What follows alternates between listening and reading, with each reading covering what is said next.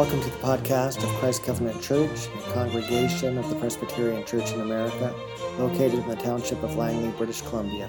My name is Gary Vanderveen, and I'm the senior pastor here. If you would like to know more about our congregation, please visit us online at www.langleychurch.org. In his book, Blessed Are the Hungry, Peter Leithart writes the following. When Jesus instituted the Lord's Supper, he called it his memorial. And this should be understood in the same sense as Old Testament memorials. Our meal is not designed in the first place to remind us of what Jesus has done, though it does, and by doing that, it constantly renews our memory of the cross and the empty tomb. Essentially, though, the supper is not a meal to help us remember, it is a memorial meal. Like the Passover, it is directed to the Father, reminding him of the covenant sealed in the blood of his Son, calling on him to draw near and act for us.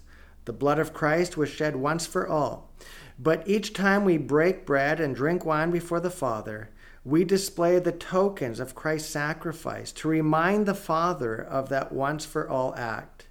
Seeing the blood of the true Lamb, he renews his covenant and announces his forgiveness afresh. Seeing the blood of the Lamb, he passes over and carries out his judgments against Egypt.